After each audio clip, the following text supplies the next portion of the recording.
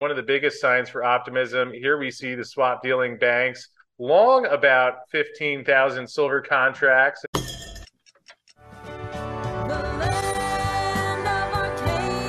Well, hello there, my friends. Chris Marcus here with you for Arcadia Economics. And happy Halloween as we take a look back into the silver world. We'll go through the COT report today, which does have a sign for optimism, as well as some of the other silver data that's out there as people continue to buy a lot of silver.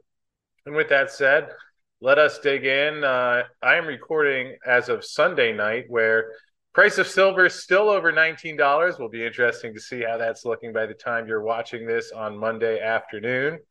And here we can see the silver chart, which this is a 5-year chart. And you can see going back to 2020, had been in that $22-ish to $29 range back and forth. We see over the last couple of years until beloved March of this year. What a great time it was, where silver actually got over $26 before the silver market started feeling the effects of the higher interest rates, which has had a lot of paper selling in the silver market, a lot of physical buying, which would seem to be divergent. You would think with people actually buying silver, the price should go up. But welcome to today's paper silver dominated world. And as you can see, we'll back into the 1-year chart here. There again, you see over $26 back in March, and then really been a tough time since then, and has then gone into a range between $18 and $21. So on the positive side, we're above the lows of the year. So certainly that's good. And in some ways, I think reassuring or encouraging, especially with the way the Fed has continued to hike interest rates, which we'll talk about a little more later in this episode. I know there's some people who expected silver to go a bit lower from here, even below the $18 level. And certainly with those aggressive Fed hikes, which are still ongoing, we're expected to get another 75 basis points this week. At least encouraging to see that there have been a couple mini short squeezes, which have driven the price up, as we've seen the banks get long at points this year, and is the case right now as well. So some reason for optimism, along with the fact that at these lower prices, you continue to see a lot of physical buying, a lot of products harder to get, a lot of delays. And even the 1,000-ounce bars, as we reported and had some dealers on in the past couple of weeks, talking about how they're still available, yet the quantities that are available getting lower. Of course, I've also commented plenty on the registered inventory on the COMEX, which is below 36 million ounces, and also how we've seen the LBMA London inventories go down as well. So a lot happening out there. And with that said, let's take a look at the latest COT report, which again, perhaps in my mind, one of the biggest signs for optimism. Here we see the swap dealing banks long about 15,000 silver contracts. And again, historically, that's been one of the better indicators of the price when the banks are long or even less short, often has been the beginning of a rally. Unfortunately, what usually ends those rallies is that we see the banks get very short and continue to wonder if one day we'll see them get overrun. Has not happened yet, but that's been the way the trend has gone. Here's a chart from Gold Charts R Us, which I like to look at. This shows the commercials, which slightly different than just looking at the banks, but a good indicator often, because you can see these blue bars on the bottom section below. Here, banks getting a little bit less short, and that was the beginning of a rally. As that went up, banks get more short, price comes down a little bit. Then you take a look over here where you see them get less short, again coincides with the dip in the rally. Here, as they get more short, then the price of silver comes down. Again, same pattern there. So you can see again here getting more short, and that has certainly coincided with another decline in the silver price, the one we just talked about over the past few months. And right now the commercials closer to flat. And really, this has been a pretty low level, even if you went farther back on this chart. But along with the banks being net long, you see the commercials short yet closer to flat. So at least the positioning showing a general indicator of perhaps why we haven't seen the price of silver go lower to this point. So something that we will certainly keep an eye on here.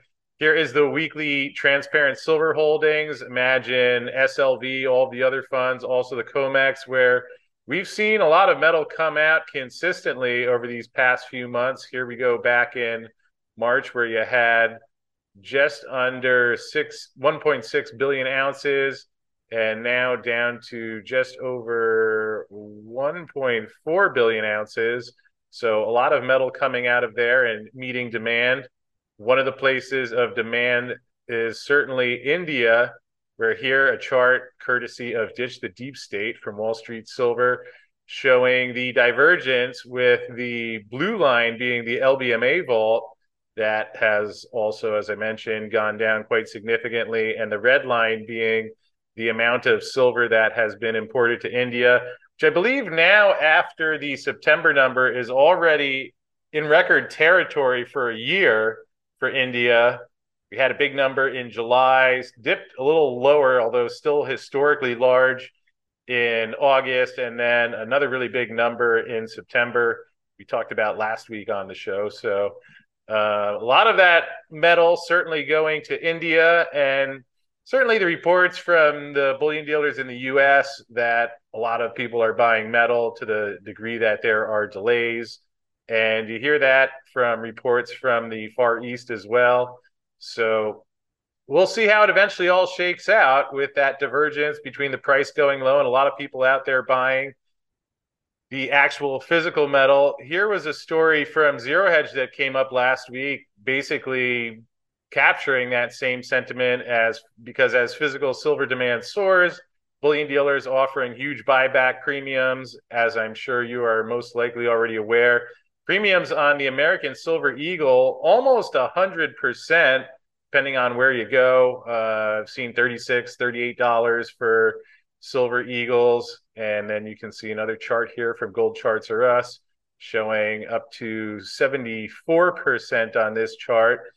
And at least something that I know people often get frustrated with the dealers, and not saying there aren't dealers that have high prices, but here you can see the dealers are offering significant bids on these coins as well. APMEX offering $10 over spot per coin. SD Bullion, $10.50 and $11 over spot. I think JM Bullion may have been slightly even higher. And here was an interesting comment from Dr. Tyler Wall, who is the head of SD Bullion. Silver stackers we talk to on a regular basis seem to be getting tired of hearing about the market tightness without any movement in the bank spot price. However, obviously, that could be about to change if the COMEX and LBMA vault drain continues for longer. Again, I will preface this is his opinion. I don't have any reason to suspect he's making this up, but certainly an interesting comment that I don't want to call speculation, but anyway, I'll just read the darn thing. As he mentions, one of the individuals I speak to regularly who has firsthand knowledge of a COMEX depositories operation told me that they didn't think there's any unspoken silver left, just people haven't figured it out. Interesting comment, given that there is supposedly 35 million ounces of registered silver left at the COMEX. And that's something that perhaps we'll check in with James Anderson of SD Bullion. He'll be at Silverfest on November 12th. That's a Saturday in just under 2 weeks, where we'll be talking about all these issues. And again, it's live. It will be live and free to attend. If you'd like to join us there, it'd be great to see you, and you can sign up. The link in the description field below, but that's something that we'll look forward to talking to James about. But again, here, something that many of the dealers have mentioned pretty consistently, some silver bullion production ordered out through March 2023. Nearly every silver coin or round is at least 4 weeks delayed from purchase, most 6 to 8 weeks. In regards to the Silver Eagles, in a rare occurrence, someone is quoting inventory that's actually left there on a shelf and ready to ship that day. Premium becomes almost irrelevant. So again, we've seen premium spike before, but not really to this extent. And at the same time, that metal is leaving the exchanges, as the article mentions, and again, that I've mentioned several times throughout the past couple of weeks. Big question, as always, where do we go from here? And that's something I'll be talking with Andy Scheckman from Miles Franklin. He'll be on the show later this week. So we'll get his opinion on that. Certainly interesting times. And at least on the positive side, I know people are frustrated with the COMEX spot price, although depending on when someone purchased metal and which product they purchased, some of the silver products, you're doing all right on if you actually factor in and get the current level for those products and can get a good bid, whether from one of the dealers or a local sale or on eBay or however one chooses to go about that. So anyway, just some words of optimism. Again, make your own decisions and all that good stuff, but at least some good things happening out there amidst all the other conditions that are happening in the world, which we'll talk about. Here's a comment from Bob Coleman, who is another precious metals dealer. It's come to my attention. Comments were made about production concerns for PAMP silver bars not being available till after January of next year. It's one that offers this hallmark. I spoke with the only distributor for PAMP in the USA. They reassured me the following times for availability: silver, 100-ounce bars, mid-November; kilo bars, end of November; 10-ounce bars, mid-December. And this was Friday, October 28th. And perhaps worth passing along, Bob is not one prone to hyperbole about these matters. I know he's often, I don't want to say critical of other dealers, but goes out of his way to not hype things, shall we say. And here just sharing what he is seeing with the PAMP silver bars, which fits that overall trend of what we've been seeing in the market. So again, just reporting the conditions here and why there is some reason for optimism. And like that Zero Hedge article said, big question, how does it all play out? I think there will be a happy ending still, and I still have all of my silver and looking forward. I don't know when that will be. I don't think anyone knows when that will be, but certainly a lot of people purchasing silver. Here is the junk silver premiums that Rafi often talks about on his Friday report. This chart from Gold Charts R Us, Nick Laird's great site, showing 47% premium. I did talk with Andy Scheckman about a week ago. He said he has seen 60% premiums is more accurate. So I will defer to him since he's actually dealing in this day to day. But again, American Eagle's the highest. Junk silver, certainly very high. There are some products that are a good bit lower, although certainly increased premiums on just about every silver product out there right now. In terms of gold, this was an interesting article from RT that came out last week. Russian banks run low on gold amid surging demand. Mentions that they abolished the purchase tax, and that, amongst other things that are happening, has created a lot of demand in Russia. Article mentions that supply disruptions arose due to limited production capacity of refineries, which is an interesting point. And a lot of the folks I've talked with have mentioned that the refineries have been forced to slow down, especially in Europe, due to the energy concerns. So another factor in the supply chain. I believe it may have been Andrew Maguire who mentioned, possibly someone else, but in either case, that a lot of the refineries allocating most of their production towards the gold side and less so towards silver, again, with those energy concerns.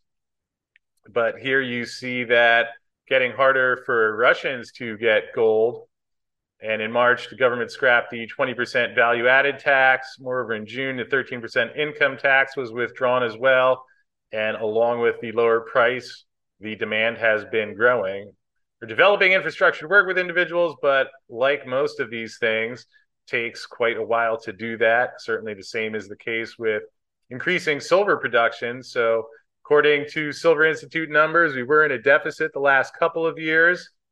And I would suggest with the silver price around the current cost of production for many of the primary silver miners, certainly not being incentivized to go out and launch new products right now. So interesting conditions in both gold and silver. And why might all this be happening is partly because things are getting a bit chaotic out there. One of those factors is the U.S. mortgage market. along with the Fed interest rate hikes, we've seen mortgage rates go up quite a bit. And this one was from October 27th, so last Thursday. U.S. mortgage rates hit top or cross over 7%. Wall Street Journal had it up to 7.08%. A year ago was just 3%. Highest in more than 20 years, which obviously means that if you want to go out and buy a house, even the same price house is going to cost you a lot more if you're taking out a mortgage. Buyer who puts 20% down on a median price home would have a monthly payment of $2,300, which is up 80% from a year ago when that would have been $1,300.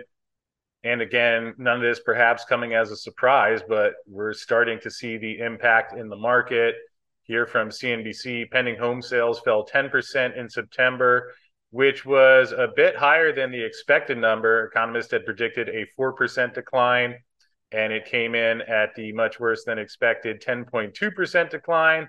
Also noting that sales were down 31% year over year. So the impact certainly being felt in one of the largest sections of the market. And here, economist Lawrence Yun mentioning persistent inflation has proven quite harmful to the housing market and doesn't seem to be coming down anytime soon, as we will get to momentarily. Although one sign for those expecting or hoping or wanting a pivot, we did have the Fed's daily say it's time to start talking about slowing rate hikes, which was one of the things that was on the mind of the market last week. We saw a big rally on Friday as there was more hopes of a pivot. And Mary Daly saying, but I would really recommend people don't take that away and think, well, it's 75 basis points forever. We have to make sure we are doing everything in our power not to over tighten. We can't pull up too fast and say that we are done. Although counterbalancing that with the Fed's preferred measure, that's their PCE deflator index, more than 3 times the 2% goal in the labor market still strong. It's a really challenging time to step down right now. We are not there yet. But she adds the time is now to start talking about stepping down. Time is now to start planning for stepping down. So at least really one of the first signs from one of these Fed officials of perhaps not a pivot and saying, all right, well, let's start lowering interest rates, but talking about a decrease in the pace of rates. And if we take a look at what the Fed Funds Futures is pricing in, here's for the meeting coming up on Wednesday, down to 80% of a 75 basis point hike, 20% of a 50 basis point hike. That had been a bit higher. I mean, it had been pretty much close to 100% for the 75 basis points. And with some of the developments over the last couple of weeks, see that coming down. If you look at the December meeting, this 450 to 475 basis point range compared to the current 300 to 325 basis point range, that would be if we had 75 basis points in November and another 75 in December, which many thought, if you looked about a month ago, might be fait accompli, yet under 44% to get the 275ers, and certainly with the labor report on Friday, amongst a bunch of other data that will be coming up, 2 labor reports and also another CPI reading before the Fed's December meeting. That will have a lot to do with that. But again, we'll keep you posted. Here is, as I mentioned, the PCE reading, which came in on Friday at 0.5 in September. In line with expectations, including food and energy, the headline number rose 0.3% per month and 6.2% on a yearly basis. The core PCE number, which strips out food and energy, that stuff that nobody uses, of course, 0.5% for the previous month, yet 5.1% over the past 12 months. And with the Fed using that as their preferred index, I guess you could say it's getting closer to 2. Certainly still a ways above that, but lower than some of the readings that we were seeing earlier this year, and certainly something that the Fed will be commenting on Wednesday. Here, if you take a look at the Change from 1 month over a year ago. You can see June was 7%, July 6.4%, and 6.2% for the last 2 months. This is the headline number, which does include food and energy. Although, again, taking a look at those numbers, you can see here's August of last year, 0.4, 0.3, 0.6, 0.5, and lower than it has been. I know that doesn't make life easier for a lot of people out there, but again, one metric the Fed looks at, is that the most accurate barometer of inflation? Most likely not, but at least considering what they're looking at in terms of making their interest rate decisions, just wanted to point that out, which I thought would be helpful. Meanwhile, as this is happening, one of the concerns is that the Treasury market is going to be the next Fed crisis. Obviously, we had subprime mortgages that led up to the Lehman failure back in 2008, and in 2022, as Zero Hedge writes here, it might be the $27 trillion Treasury market.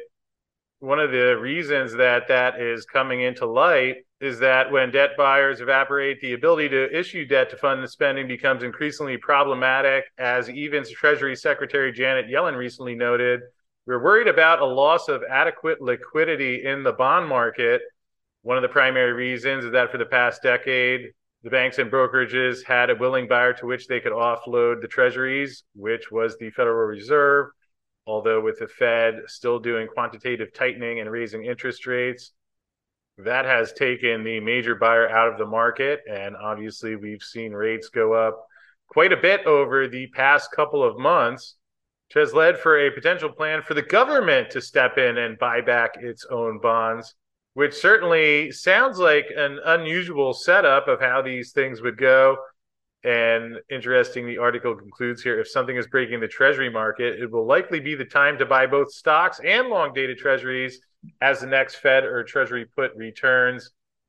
I would suggest this is why more people are turning towards precious metals, or let me correct that, maybe not more people, but I'd imagine that there's more people. It's not just the silver and gold bugs at this point.